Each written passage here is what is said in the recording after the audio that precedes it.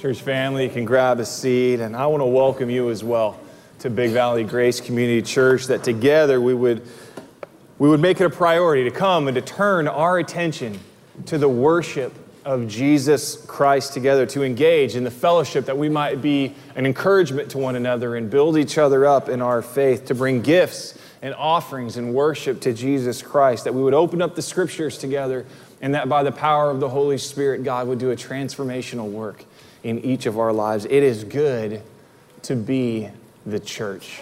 It's good to be a part of the body of Christ together as a local family. I welcome everyone who is in our on-campus video venue as well. I'm glad that you are here today. For those of you who are watching online, we're glad that you're with us as well. And for those of you who are online, I would encourage you right now to get up and go and grab a piece of bread and get some juice so that you might be able to enter in and engage with us as we celebrate and remember Jesus in communion at the end of our time together today. At the beginning of 2018, we began a prayer emphasis for the men of our church family, and we enjoyed that together for a few months. And it was exciting to see how a focused prayer effort produced spiritual fruit among the lives of the men of our church family. Men came to faith in Jesus Christ. Men committed themselves to godly living. Men pursued faithful service unto Jesus Christ. And God answered many prayers that were prayed specifically for certain men, that they might surrender, submit, and commit to following Jesus Christ fully with their lives. And last weekend, we began a new prayer emphasis for the women of our church family, in which we will enjoy together for the next few months. And I am just as excited to see what God will accomplish in the lives of the women of our church family as we seek Him in prayer. And today I want to introduce to you Adelina Tuning, who will lead us today in our Women of God prayer time. So please welcome with me Adelina at this time.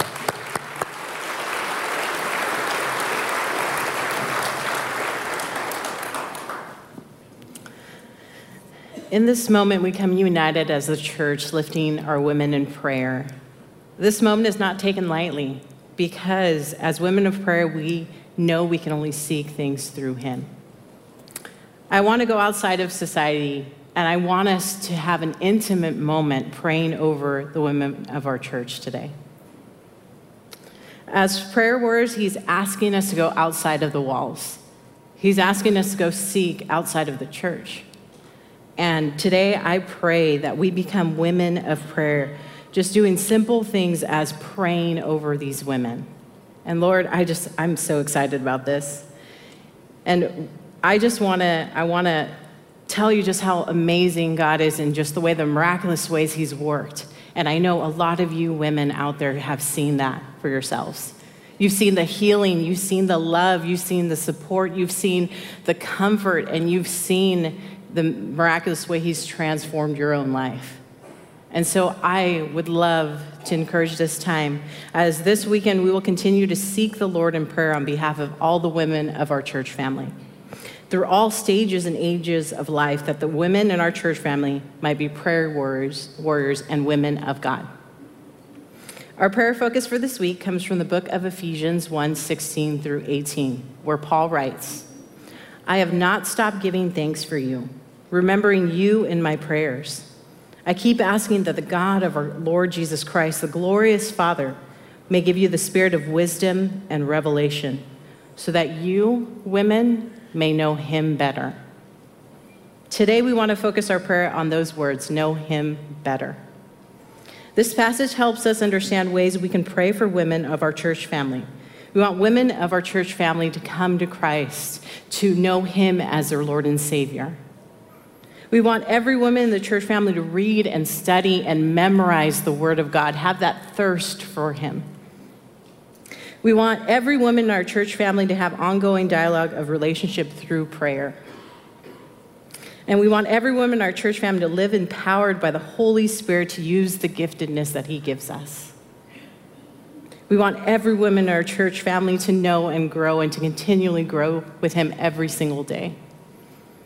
So at this moment, I would like to invite all the women of our church to stand as we pray over you.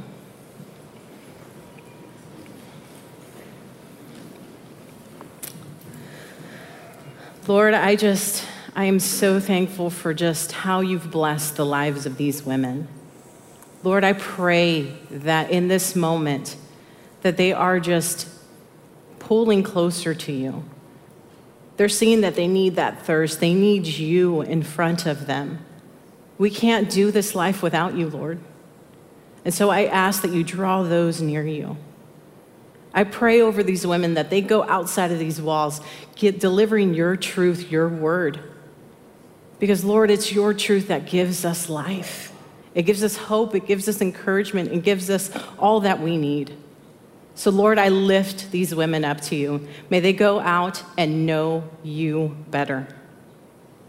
And, Lord, we pray this in your name. Amen. Amen. Amen. Gals, you can grab a seat, and let's appreciate Adelina.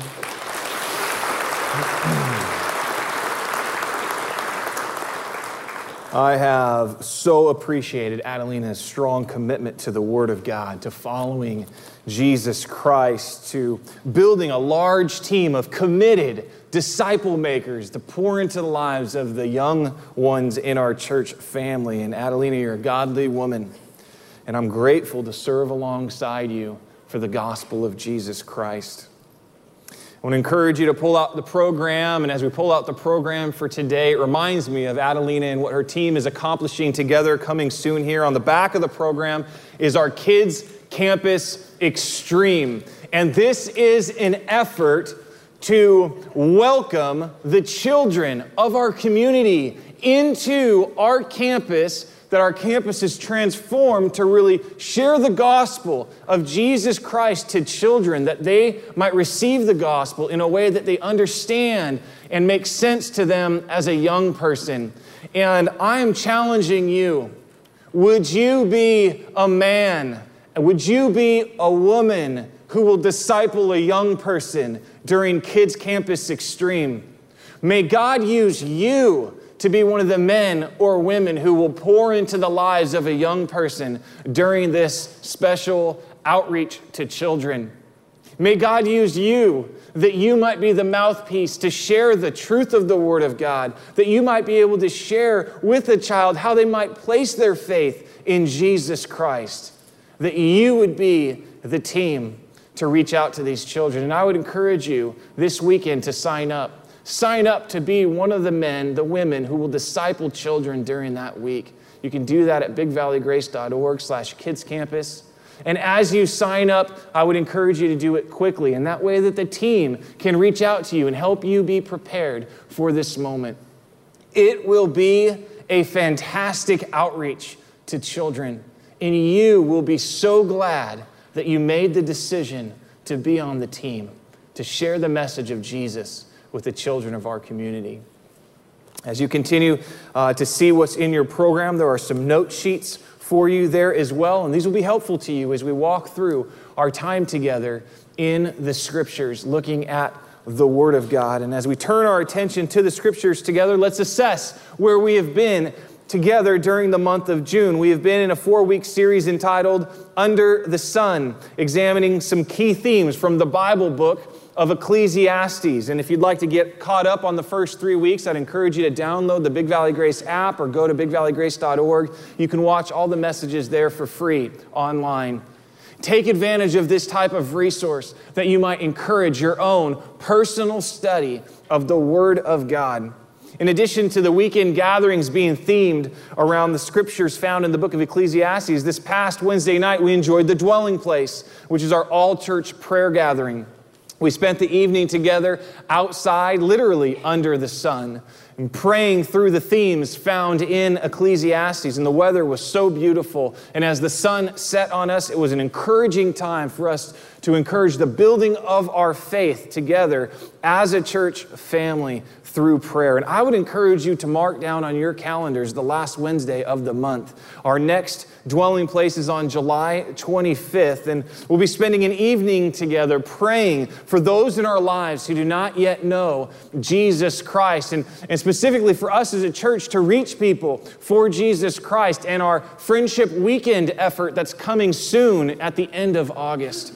We'll focus our prayers in that way. Take advantage of the corporate times of prayer that we celebrate together as a church family. Please take your Bibles and turn to Ecclesiastes chapter 12. We'll be looking at verses 9 through 14 together. And if you need a copy of the Word of God for yourself, we would love to give you one today. Immediately after today's gathering, go to the altar room. And upon arriving, just ask one of the spiritual leaders that you meet there if you might have a free copy of the Word of God for yourself. It'll be their privilege to put one in your hands and to pray for you as you begin on your own to begin to read the Scriptures for yourself, that you might find the message that God has for you each and every day through His holy Word. It would be a great day today if we can help you get into the Word of God for yourself. Today we will close our series on Ecclesiastes with a conclusion in various forms. It will be the conclusion of our series. Next weekend we will turn our attention back to the Gospel of John. The conclusion of the book of Ecclesiastes, we'll be looking at the end of Ecclesiastes in the final words there in chapter 12. And most importantly today we will observe the conclusion that Solomon comes to when he utilizes his God-given wisdom to evaluate all that he observes in the material world, which he titles it Under the Sun.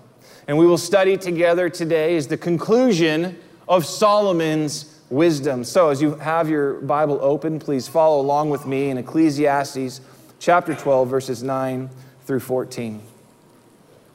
In addition to being a wise man, the preacher also taught the people knowledge, and he pondered and searched out and arranged many proverbs. The preacher sought to find delightful words and to write words of truth correctly. The words of wise men are like goads. Masters of these collections are like well-driven nails. They are given by one shepherd. But beyond this, my son, be warned. The writing of many books is endless, and excessive devotion to books is wearying to the body. The conclusion, when all has been heard, is fear God and keep His commandments, because this applies to every person. For God will bring every act to judgment, everything which is hidden, whether it is good or evil.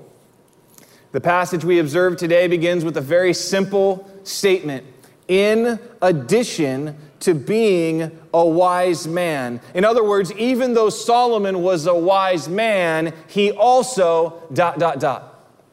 And for our purposes today, being that we're going to look at the conclusion of wisdom that Solomon comes to, I want to make sure we address the subject of wisdom and how Solomon gained his wisdom, so that when we observe the conclusion of wisdom that Solomon came to, we have the context for his conclusion.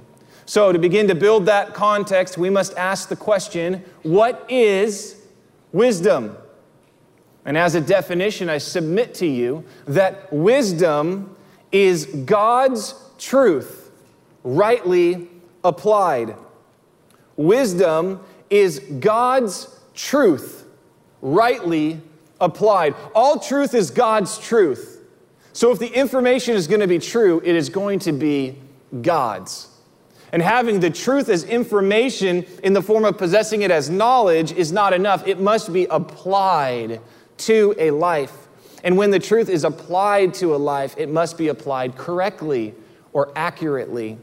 Thus, when God's truth is rightly applied to life, the person who rightly applies God's truth to life is called wise, and thus is understood to possess wisdom.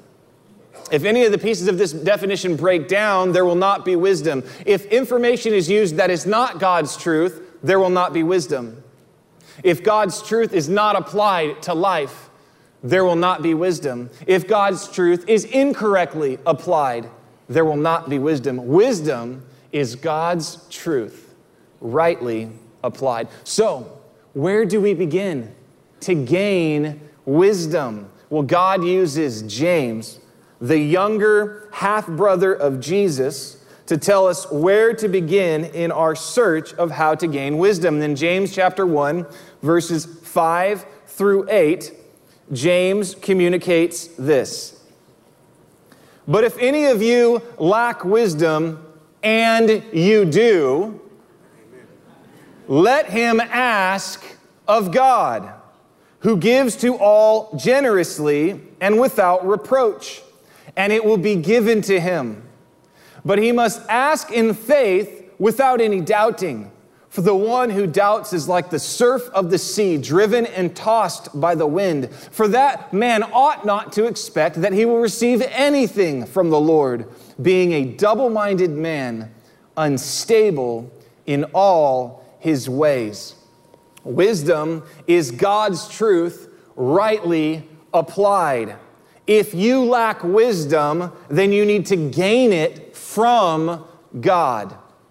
God graciously distributes wisdom without reproach, which means that God does not hold it against you, that you have approached him to ask him for wisdom. And when you ask God for wisdom, you must ask for it in faith, believing that God is God, he's creator and Lord of all, and he is creator and Lord over your life. Ask and believe that God is the only one who can give you wisdom, because God is the only one who has God's truth. Then, in addition, when you ask him, you must believe that he will then give that wisdom to you. Now, James also gives a warning. Warning, lack of faith will result in lack of wisdom. Wisdom is God's truth, rightly applied. Do you believe this? Do you have faith that this is true? Solomon knew he needed wisdom, and Solomon knew that God was the one he should approach to ask for wisdom. Solomon had faith that God would give him the wisdom that he needed. And the account of this is in 1 Kings chapter 3, verses 5 through 14. And it is recorded that Solomon loved God, that he was walking in the way that his father David had challenged him to walk, which was to follow the Lord. Yet he wasn't perfect. He had lingering sin that followed him in his life. However, in his worship of the true and living God, God met with Solomon in a dream. And here is what happened. And this is the historical account of when God met with Solomon. In 1 Kings 3, verse 5, it says, In Gibeon, the Lord appeared to Solomon in a dream at night, and God said, Ask what you wish me to give to you. Then Solomon said, You have shown great loving kindness to your servant David, my father, according as he walked before you in truth and righteousness and uprightness of heart toward you. And you have reserved for him this great loving kindness, that you have given him a son to sit on his throne, as it is this day. Solomon's referring to himself. Now, O Lord my God, you have made your servant king in place of my father David, yet I am but a little child. Solomon was very young when he began his reign as king. He says, I do not know how to go out or come in, and your servant is in the midst of your people, which you have chosen, a great people who are too many to be numbered or counted, which is a reference to the promise that God had given, that the nation of Israel would be more numerous than the sand of the sea.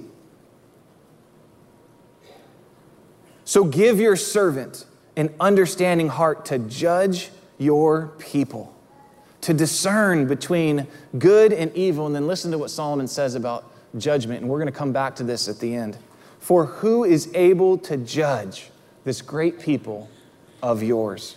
And it was pleasing in the sight of the Lord that Solomon had asked this thing, and God said to him, Because you have asked this thing, and have not asked for yourself for a long life, nor asked for riches for yourself, nor have you asked for the life of your enemies, but you have asked yourself discernment to understand justice. Behold, I have done according to your words. Behold, I have given you a wise and discerning heart, so that there has been no one like you before you, nor shall one like you arise after you.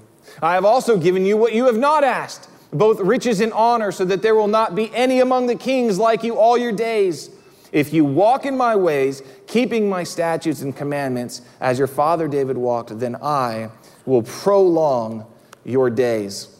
What a fascinating encounter that God directly has with Solomon. I'm sure James, he would have had Solomon in mind when he wrote down how a person could approach God and ask him for wisdom.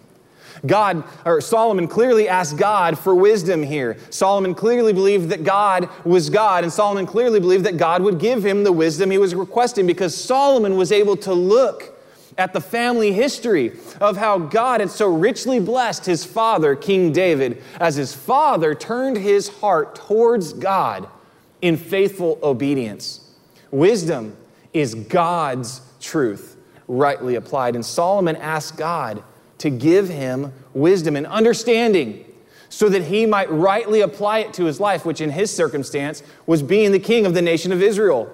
And Solomon knew that God had the truth that he needed. And Solomon knew that he needed God's truth to be applied to the circumstances of his life. Solomon knew he needed God to give him wisdom.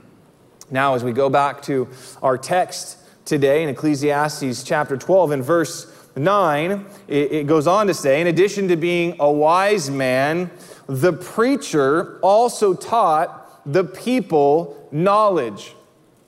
Wisdom is God's truth rightly applied. So this verse shows us that Solomon, who is referenced here as the preacher, shared God's truth to the people that he governed.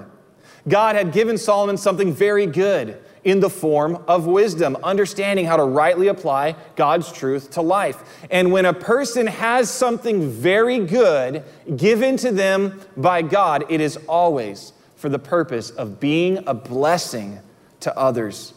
In one of his many thousands of Proverbs, Solomon wrote this in Proverbs chapter 3, verse 27. Do not withhold good from those to whom it is due, when it is in your power to do it. God had given Solomon so much good, and Solomon knew that when a person possesses good, and there are people around who deserve to be a recipient of that good blessing, then it should not be withheld from them. God blessed Solomon with wisdom, and Solomon gave the wisdom of God to others as a blessing. God blesses each of us. God has richly blessed each of you. And he has blessed you so that you may be a blessing to those who are around you. And this reminds me of how when God approaches Abram, his name was not Abraham yet, and God shares with Abram, who becomes Abraham, the plans that God had for his life. And the historical account of this is in Genesis chapter 12, verses 1 through 3. It says, Now the Lord said to Abram, Go forth from your country and from your relatives and from your father's house to the land which I will show you, and I will make you a great nation. I will bless you and make your name great, so that you shall be a blessing. And I will bless those who bless you, and the one who curses you I will curse. And in you all the families of the earth will be blessed. From the blessed lineage of Abraham came the person of Jesus Christ. And through Jesus Christ, all the families of the earth have certainly received opportunity to receive the blessing of God into their lives. The blessing of God on Abraham's life has truly impacted all of the families of earth with a great blessing. God blesses a person so that they can be a blessing.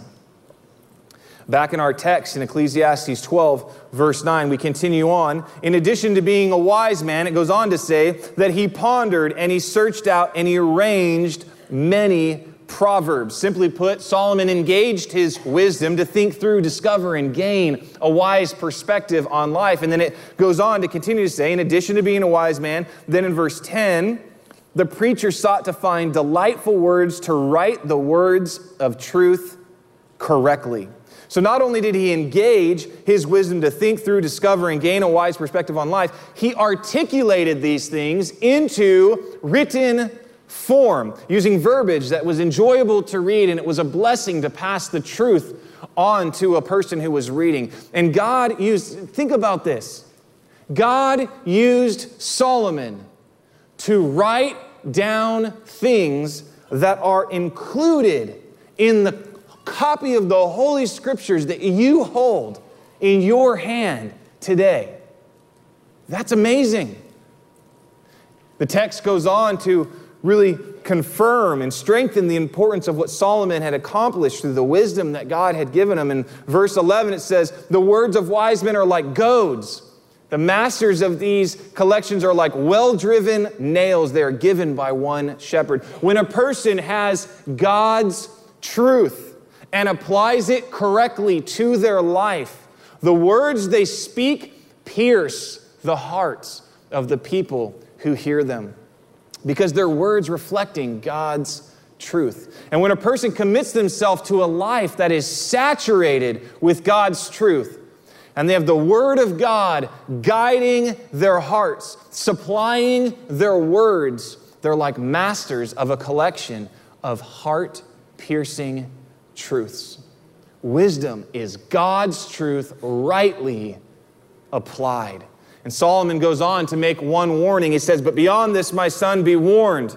The writing of many books is endless, and excessive devotion to books is wearying to the body. So, to put this simply in the context of our passage here today, God gives truth to be rightly applied to your life. And searching beyond the truth that God has provided for you, it leads to an endless pursuit, an excessive exhaustion of substandard information.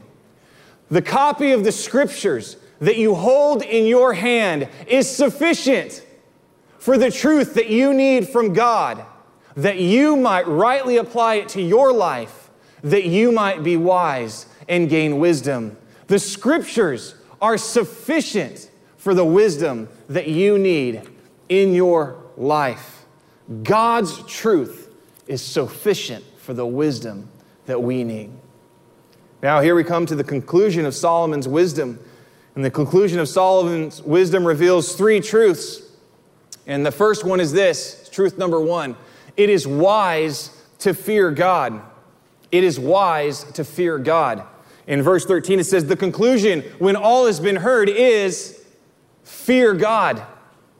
Now, the last 3 weeks, we have sufficiently examined all the ways in which Solomon pursued all that is found in the material world. He titles it under his sun. And so, if you missed those, I would encourage you to go back and listen to those because it will explain his pursuit.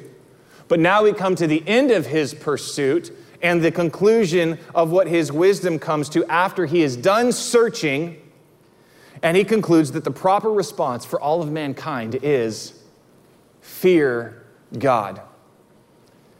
Now, it's wise to fear God. Let's observe what Solomon wrote about fearing God. In Proverbs chapter 1, verse 7, the fear of the Lord is the beginning of knowledge. Fools despise wisdom and instruction.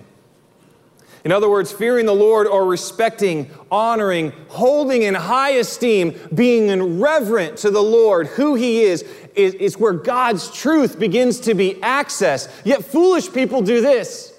They turn away from the fear of the Lord, and thus they turn away from God's truth, rejecting God and rejecting His truth. So we can clearly see here that the fear of the Lord is never meant to turn a person away from God and His truth, but the fear of the Lord is meant to put us in proper reverence to God and His truth.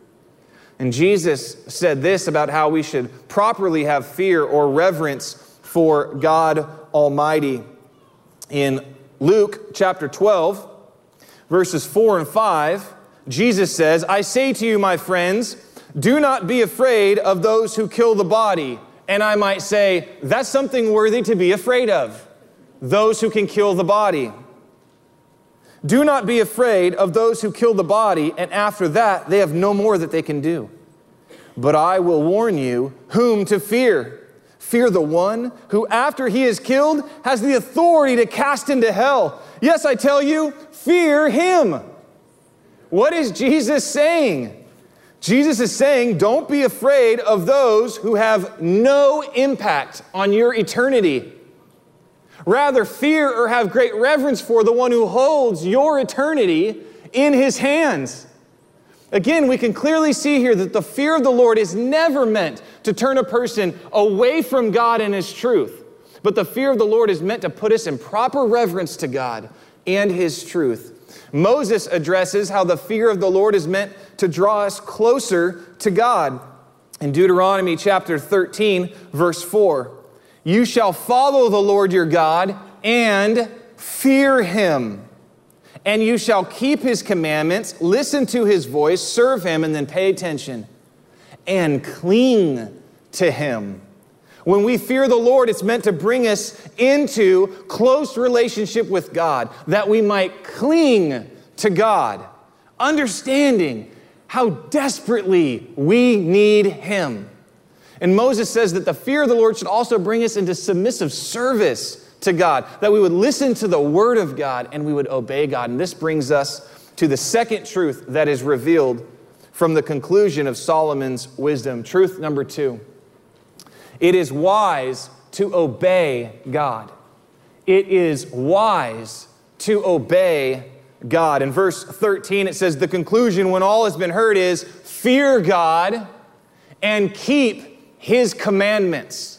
The fear of the Lord is the beginning of wisdom, which means by fearing the Lord, you can begin to access the truth of God. And once you have God's truth, you can begin to ask God to help you apply it rightly to your life, which would bring you to a place of making wise decisions or gaining wisdom.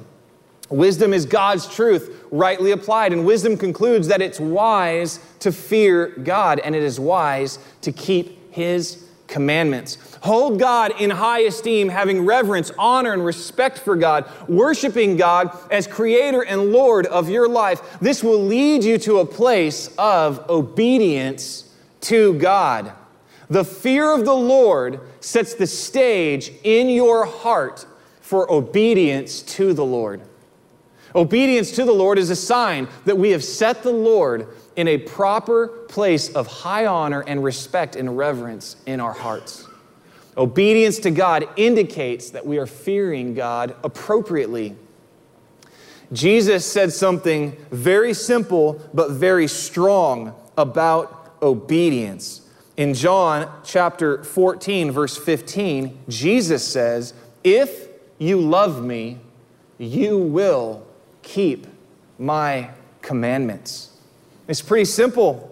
Fear God and keep his commandments. Keeping the commandments of God is a sign that you love God. The fear of the Lord is never meant to turn us away from the love of the Lord. Quite the opposite is true. The fear of the Lord is an invitation to experience the full love that God has for each of us, which helps us to understand the context for the third truth that Solomon's wisdom concludes as we look at Ecclesiastes 12, verses 13 and 14. It is wise to live accountable unto God. Truth number 3, it is wise to live accountable unto God. The conclusion, when all has been heard, is fear God and keep his commandments, because this applies to every person.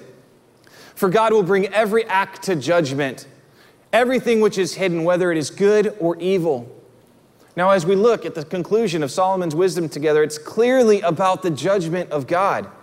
And I want to remind you of what Solomon said to God when Solomon originally asked God for wisdom. This is from the passage we read earlier. Solomon requests in 1 Kings 3:9, "So give your servant an understanding heart to judge your people, to discern between good and evil." And then he makes a very, very important statement. For who is able to judge this great people of yours?" Speaking to God. Some of you here today, you may be thinking that you are at a great disadvantage because you do not have the wisdom of Solomon in your life. And I want to show you the contrast between Solomon's conclusion before God gave him wisdom and Solomon's conclusion after God gave him wisdom. At the beginning of Solomon's reign as king, it was obvious to Solomon that he did not have what it took to appropriately sit over the nation of Israel as judge. And you may be thinking right now, you don't have what it takes to sit appropriately over the things and responsibilities that God has given you in your life. Solomon lacked wisdom, so he asked God to give him the wisdom that he needed. Before Solomon had gained the wisdom that he asked for, he had already concluded God is the ultimate judge of all. Now, in our text today in Ecclesiastes 12, we see the conclusion of Solomon's wisdom as it relates to judgment. What does he conclude? Fear God, keep his commandments. Why? Because this applies to you. God will bring everything you have done under his judgment. Everything that's been hidden will be revealed by God, both good and evil. At the beginning of Solomon's reign as king, when he didn't have the wisdom of God yet, he knew that God was the only one who knew how to judge correctly. And at the end of Solomon's reign as king, even after he had gained all the wisdom that God poured into his life, he still ended up in the same place. After Solomon had gained wisdom, he concluded God is the ultimate judge of all. Before and after Solomon gained wisdom, his conclusion was the same. God is the ultimate judge of all. Wisdom is God's truth rightly applied, and the conclusion of wisdom reveals three truths. It is wise to fear God. It is wise to obey God. It is wise to live accountable unto God. Because the conclusion of wisdom reveals that I need salvation from the judgment of God. The conclusion of wisdom reveals that I need salvation from the judgment of God. Well, I have good news for you today, because salvation from the judgment of God is available to you. You see, Jesus had something to say about the judgment of God. And Jesus, in John chapter 3, verses 17 and 18, is recorded as saying this: "For God did not send the Son being Jesus, into the world to judge the world, but that the world might be saved through him," through Jesus. "And he who believes in him," in Jesus, "is not judged. He who does not believe has been judged already, because he has not believed in the name of the only begotten Son of God." Jesus is our salvation from the judgment of God. The conclusion of wisdom is this: we need Jesus. To Jesus we shall turn to fear God. To Jesus we shall turn to obey God. To Jesus we shall turn to live accountable unto God. Jesus is our salvation from the judgment of God. The conclusion of wisdom is we need Jesus. We need Jesus. We will always need Jesus. And we need to be reminded and remember that we need Jesus. And this brings us to the Lord's table today. That we would remember Jesus. We would remember how much we need Jesus to be our salvation from the judgment of God. The Apostle Paul wrote this instruction regarding communion, and it's found in 1 Corinthians chapter 11, verses 23 through 34. For I received from the Lord that which I also delivered to you, that the Lord Jesus, in the night in which he was betrayed, took bread, and when he had given thanks, he broke it and said, "This is my body, which is for you. Do this in remembrance of me." Jesus gave his body for us, that he might be our salvation from the judgment of God. It goes on to say, in the same way, he also took the cup also after supper, saying, "This cup is the new covenant in my blood. Do this as often as you drink it in remembrance of me." Jesus gave his blood that we might enter into a new covenant, that we might have salvation from the judgment of God. Goes on to say, "For as often as you eat this bread and drink the cup, you proclaim the Lord's death until he comes. Therefore, whoever eats the bread or drinks the cup of the Lord in an unworthy manner shall be guilty of the body and the blood of the Lord." Goes on in verse 28, "But a man must examine himself, and in doing so he is to eat of the bread and drink of the cup. For he who eats and drinks judgment to himself if he does not judge the body rightly." And we've already concluded that we can't do that. God's the only one who can judge correctly. He is our judge overall. And he says, "For this reason many among you are weak and sick, and a number asleep." You've got to remember, he's writing to a specific group of people at the church in Corinth. "But if we judged ourselves rightly, we would not be judged." And clearly we don't do that well. "But when we are judged, we're disciplined by the Lord so that we will not be condemned along with the world. So then, my brother, when you come together to eat, wait for one another. If anyone is hungry, let him eat at home, so that you'll not come together for judgment. The remaining matters I will arrange when I come." Today, as we remember Jesus, communion is for believers only. If you are choosing not to place your faith in Jesus Christ for salvation from the judgment of God, please do not participate in communion. However, for those who are choosing to place their faith and trust in Jesus Christ alone for their salvation from the judgment of God, and maybe you need to right now, today is a great day to place your faith in Jesus Christ for your salvation, for the judgment of God, because you need that.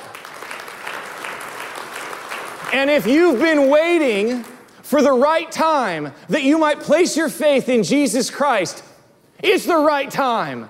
So place your faith in Jesus Christ and trust in him that he might be your salvation from the judgment of God.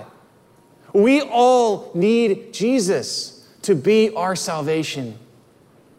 And so, as those communion elements come to your hand, whether they're passed here or in the venue, you go forward and receive them on your own.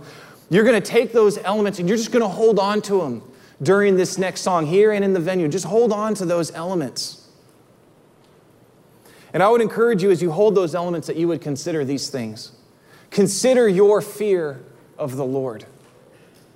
Consider your keeping of his commandments.